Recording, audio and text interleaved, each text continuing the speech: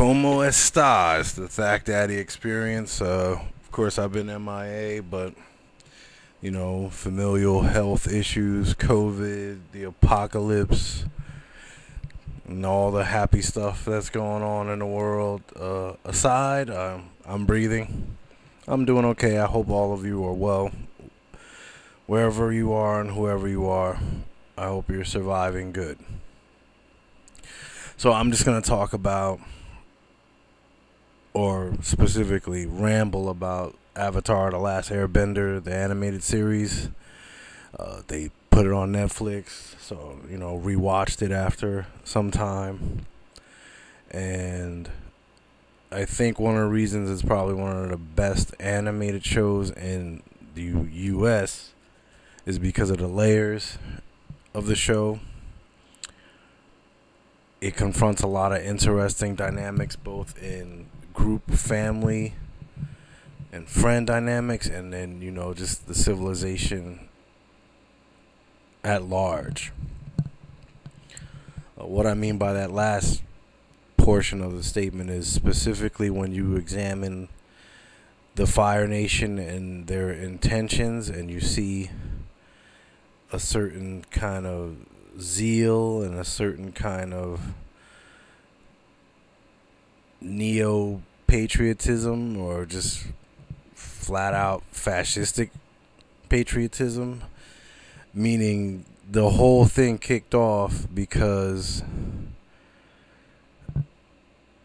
one of the Fire Lords, or the grandfather Fire Lord to Ozai, and if I'm wrong, forgive me, he was friends with the previous Avatar to Aang, and he believed that the Fire Nation was the greatest nation in the world. So his notion was that if every nation was like the Fire Nation, then the entire world would be great. So he chose to implement this by attacking, murdering, conquering, and subjugating every other nation, just so that they could experience the joy and wonder of those types of events. That was sarcasm. The point being, if you wanted to make a real world parallel to it, you could easily say that oftentimes when totalitarians, fascists, or dictators emerge, the tendency is to think we are the superior nation and we know what's best for everyone. And that attitude, whether it's in a family, in a relationship, in a friendship, or expressed globally, tends to lead to fascistic and totalitarian behavior. And even the journeys of some of the characters are impacted by, or all the journeys of all the characters really are impacted by this notion that the Fire Nation should be the supreme nation, so to speak. So when you're looking at one is should be heir to the throne, but because he wouldn't engage in the kind of disgusting behavior that was expected of him from his treacherous and murderous father, he was scarred in combat with said father and then ostracized, because basically the Avatar went missing, and the Fire Nation really didn't rest until they could locate and kill the Avatar, because then there would be no impeding their global dominance. So you have this father-child relationship that's impacted by Fire Nation ideology, and in turn it shapes and molds this young man into thinking that the only way he could get love from his father is to be as treacherous and disgusting as his father. Obviously, if you follow the series, you know that this particular character has a lot of internal turmoil and conflict. And we see this in various phases of the show, particularly the episode where he helps an Earth Nation family defeat some people who were attacking and bothering them, and then he's ostracized for being Fire Nation, and his identity's revealed. See this when and he's in the cave with Katara in the Earth Nation arc, where he reveals a more sensitive and kind side, and it's his indecisiveness on declaring whether he wants to be on the side of his family and whether he wants to lead like they do and be as they are, or if he wants to strike out on his own journey. He goes so far as to betray his uncle, who is his steadfast companion throughout the majority of the show, and it's pretty bad. His uncle gets imprisoned, and he's always tried to guide the young man to the right path. So you see that he finally decides to do the right thing, but what interests me the most in the storytelling is that setup, is that within the familial context, individuals are always trying to satisfy someone else's worldview. And ultimately, either they will strike out on their own or they won't. But the process itself is painful because you want the acknowledgement, you want the love, you want the support. But at the same time, you don't want to go against what you feel is right in your own heart. And that divisiveness and that conflict can oftentimes lead individuals to make poor decisions. And I think that you see what some or many consider to be the redemption of this character is that he finally accepts that this is not the way that he wants to live. Of course, along the way, he made some terrible, terrible choices.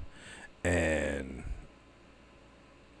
you know, I think the majority of the fans of the series have forgiven the character. But, you know, destroying people's homes, harming people, beating them up, you know, just kind of rampaging in pursuit of this avatar, when really the pursuit was in the knowledge of yourself as yourself. It's interesting that people do forgive certain characters in certain circumstances. And the thing is, in the real world, in the current world, forgiveness is not come upon very easily, if at all. We've all become tribunals. We've taken on George Orwell's 2 Minutes Hate, and I've even seen people when they watch the news, they curse at the screen and they yell at the person, and you know, you're a terrible person, you're awful, and the circumstances surrounding the events, they tend to get blurred. I mean this in a very general sense. They also get blurred sometimes when what's occurring is blatant. The issue being, how capable are we as human beings in a modern age of assessing a situation and not compounding and worsening it with our own prejudice and judgment? And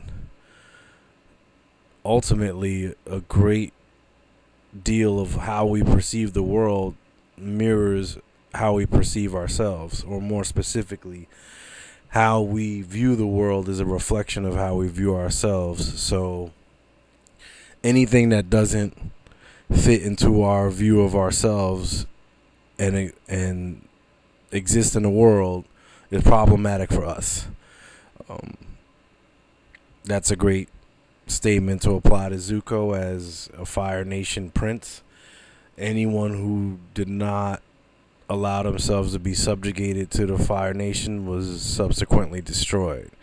So the idea of the other as something to be subjugated, conquered, or destroyed is a long-standing human notion, because the other represents something that generates fear in us.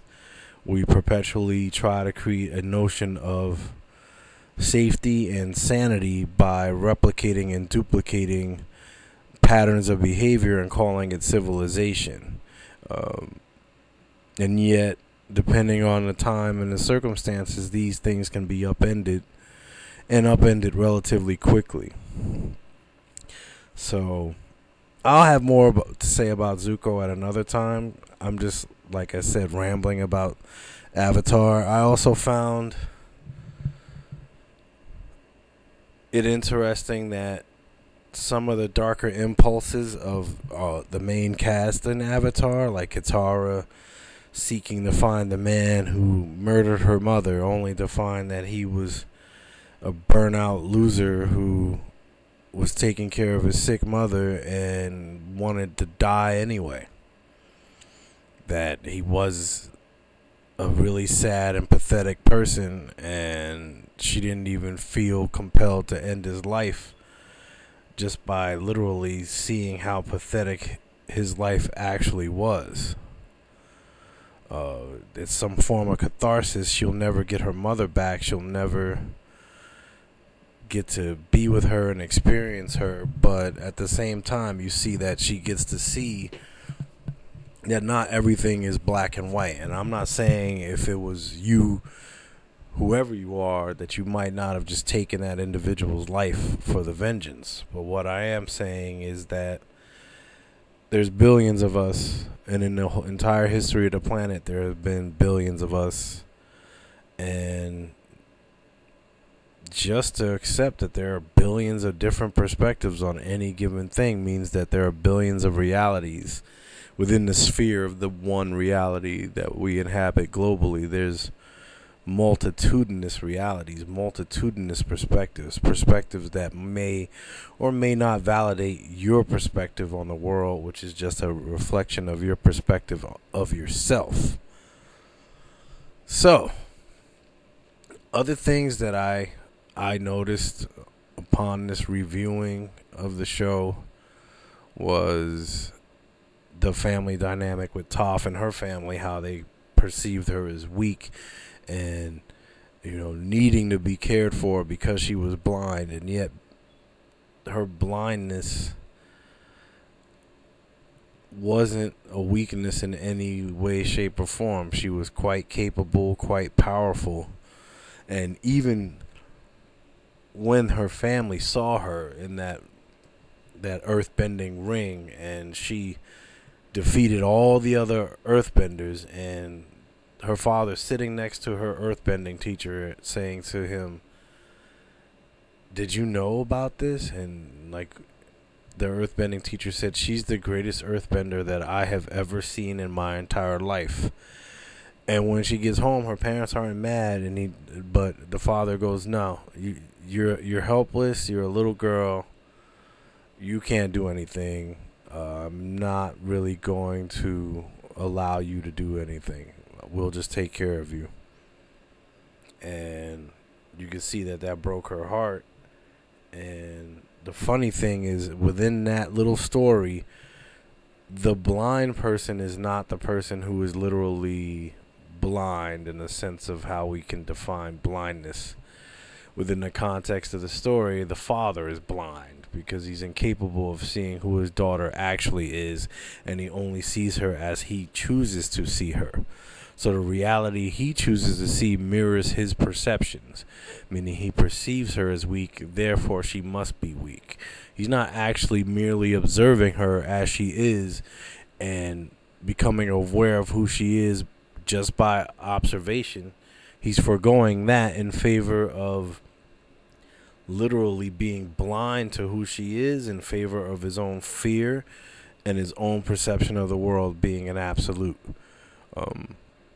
Perceptions are fleeting. Thoughts are always changing. Everything from our physical bodies to the world around us is in perpetual flux and change. So to deny change to any degree is to deny reality, and yet human beings are harbingers of denial. I found that interesting, that he was truly blind to his daughter's strength and her ability, even though it was definitively demonstrated in front of him. This is something that you see with human beings all the time, in situations that are society damaging, and in just day-to-day situations where clearly something's wrong, and yet you see people say, I didn't see that.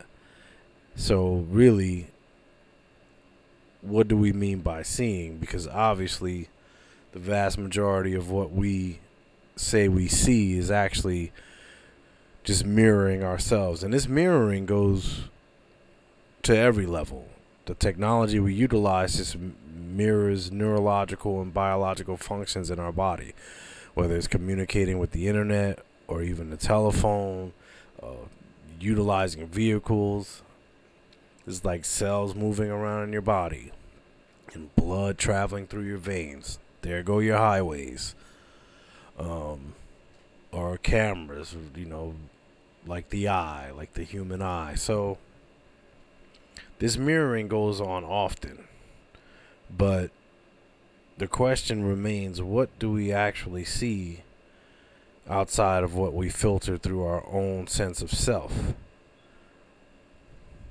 Anyway, other dynamics I find interesting was the dynamic that no one seemed to understand, which, because Aang was a monk, his cultural upbringing, while not familiar, still had a familial context. Being a monk made him sensitive to the idea of violence. He was playful, which reflected his air element, and he was also comical, but extraordinarily sensitive.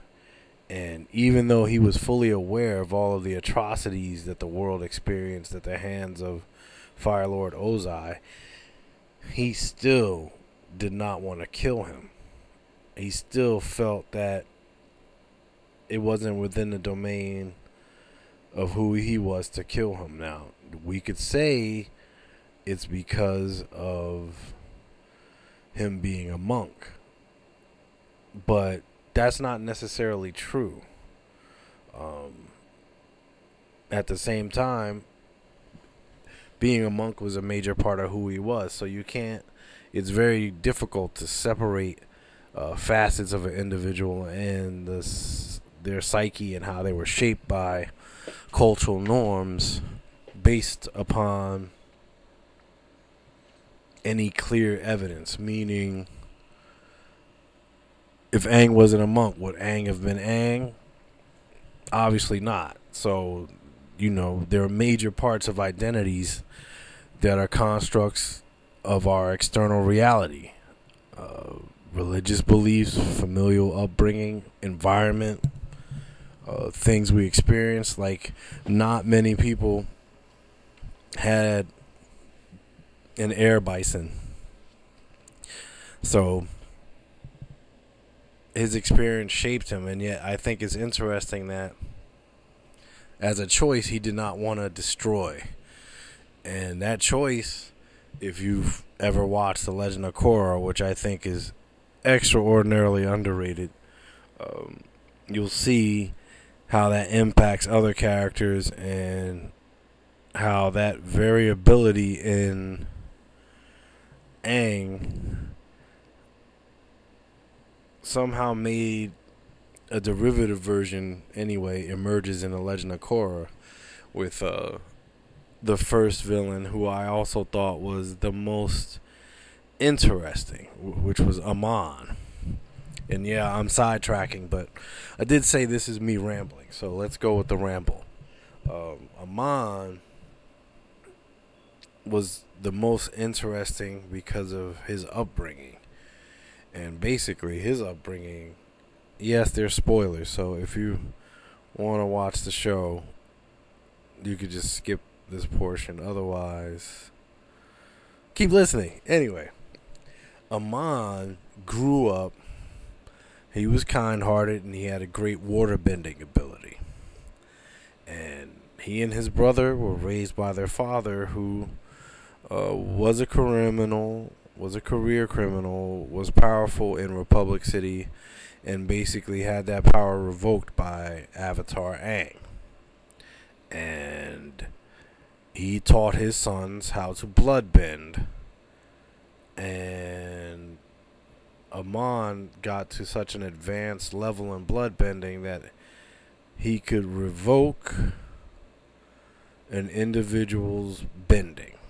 So that's another interesting thing about avatars. Not everyone is a waterbender. Not everyone's a firebender, earthbender, airbender.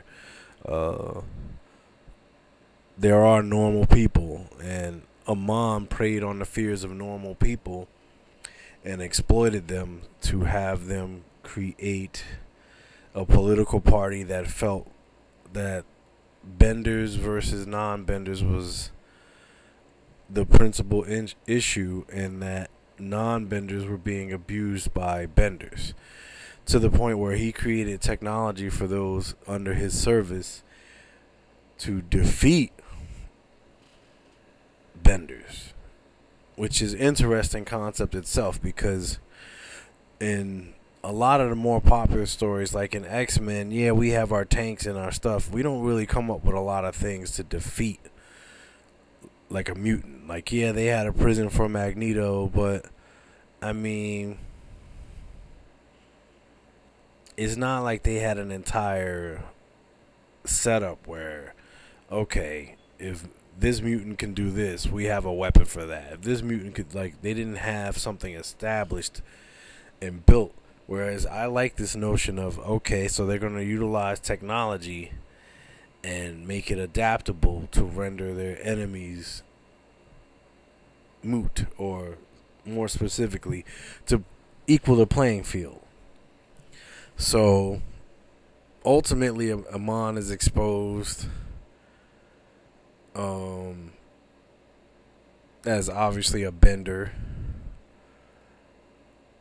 but his whole journey, particularly with his father and his upbringing and how he perceived the world, you see it's very hard to separate his actions from his life, and yet he could have made different choices. The choices could have been different. But because he wasn't a bender, but could somehow revoke the power of benders, him as the leader of the Equalist Party / movement made a definitive point that people do not feel as though the playing field is equal. And any leader who says they will equal the playing field could be someone that people gravitate towards. But ultimately, what is the intention?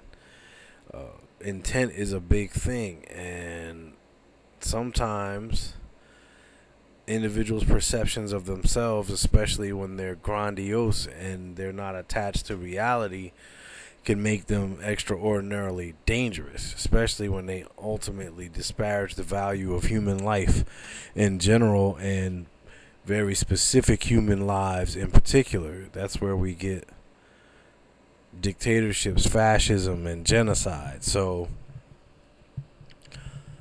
I thought his backstory was interesting. So it pretty much seems like I'm rambling about families and people's connections to families. But going off of the non-benders, Sokka obviously was really the only non-bender in the original Avatar group. And yet, as goofy and silly as he was, his strategies, his ideas on what they should do, where they should go, how they should proceed, along with his comic relief, he was an integral part of this group. So I think it demonstrated that while he didn't have these supernatural abilities, because, you know, for the vast majority of us, any of those abilities is what makes us watch the show or watch the story. Like, wow, this person can manipulate water, this one can manipulate air, this one can manipulate fire. But, you know, ultimately some of the best characters are individuals. It's just a matter of their capacity to think and create. Like, if you look at some of the best DC villains, like Lex Luthor or the Joker, what really makes them interesting as villains is that they don't have a power. They're just another person, but it's their interaction and perception of the world and the genius they harness and channel through their madness that makes them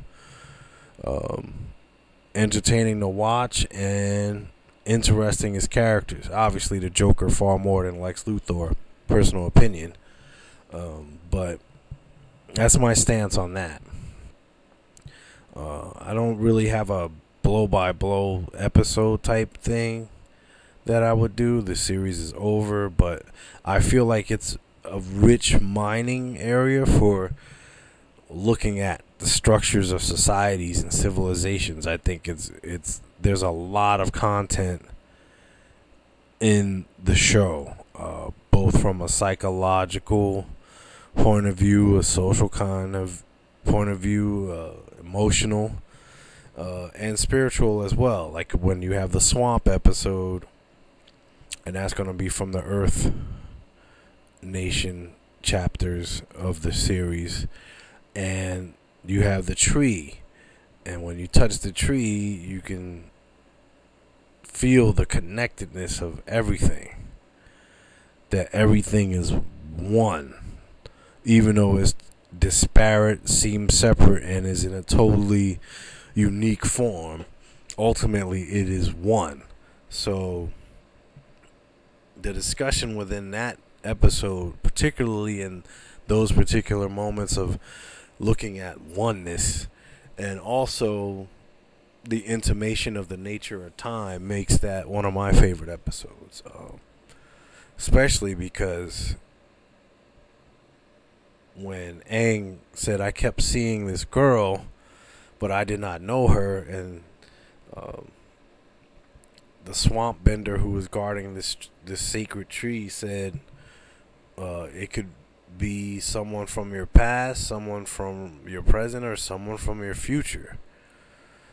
And again, it goes back to my thing, which if you've been listening to me from the beginning, I went on a whole spiel about time and how while we perceive time linearly, ultimately all times and all realities exist simultaneously.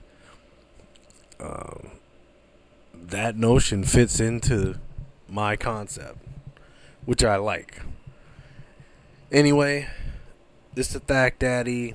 I'm done with this Avatar ramble. I appreciate your time, and I'll be getting back to you all. Stay safe, stay well, try your best to maintain your sanity, and love those around you, and take care of yourself. Peace out.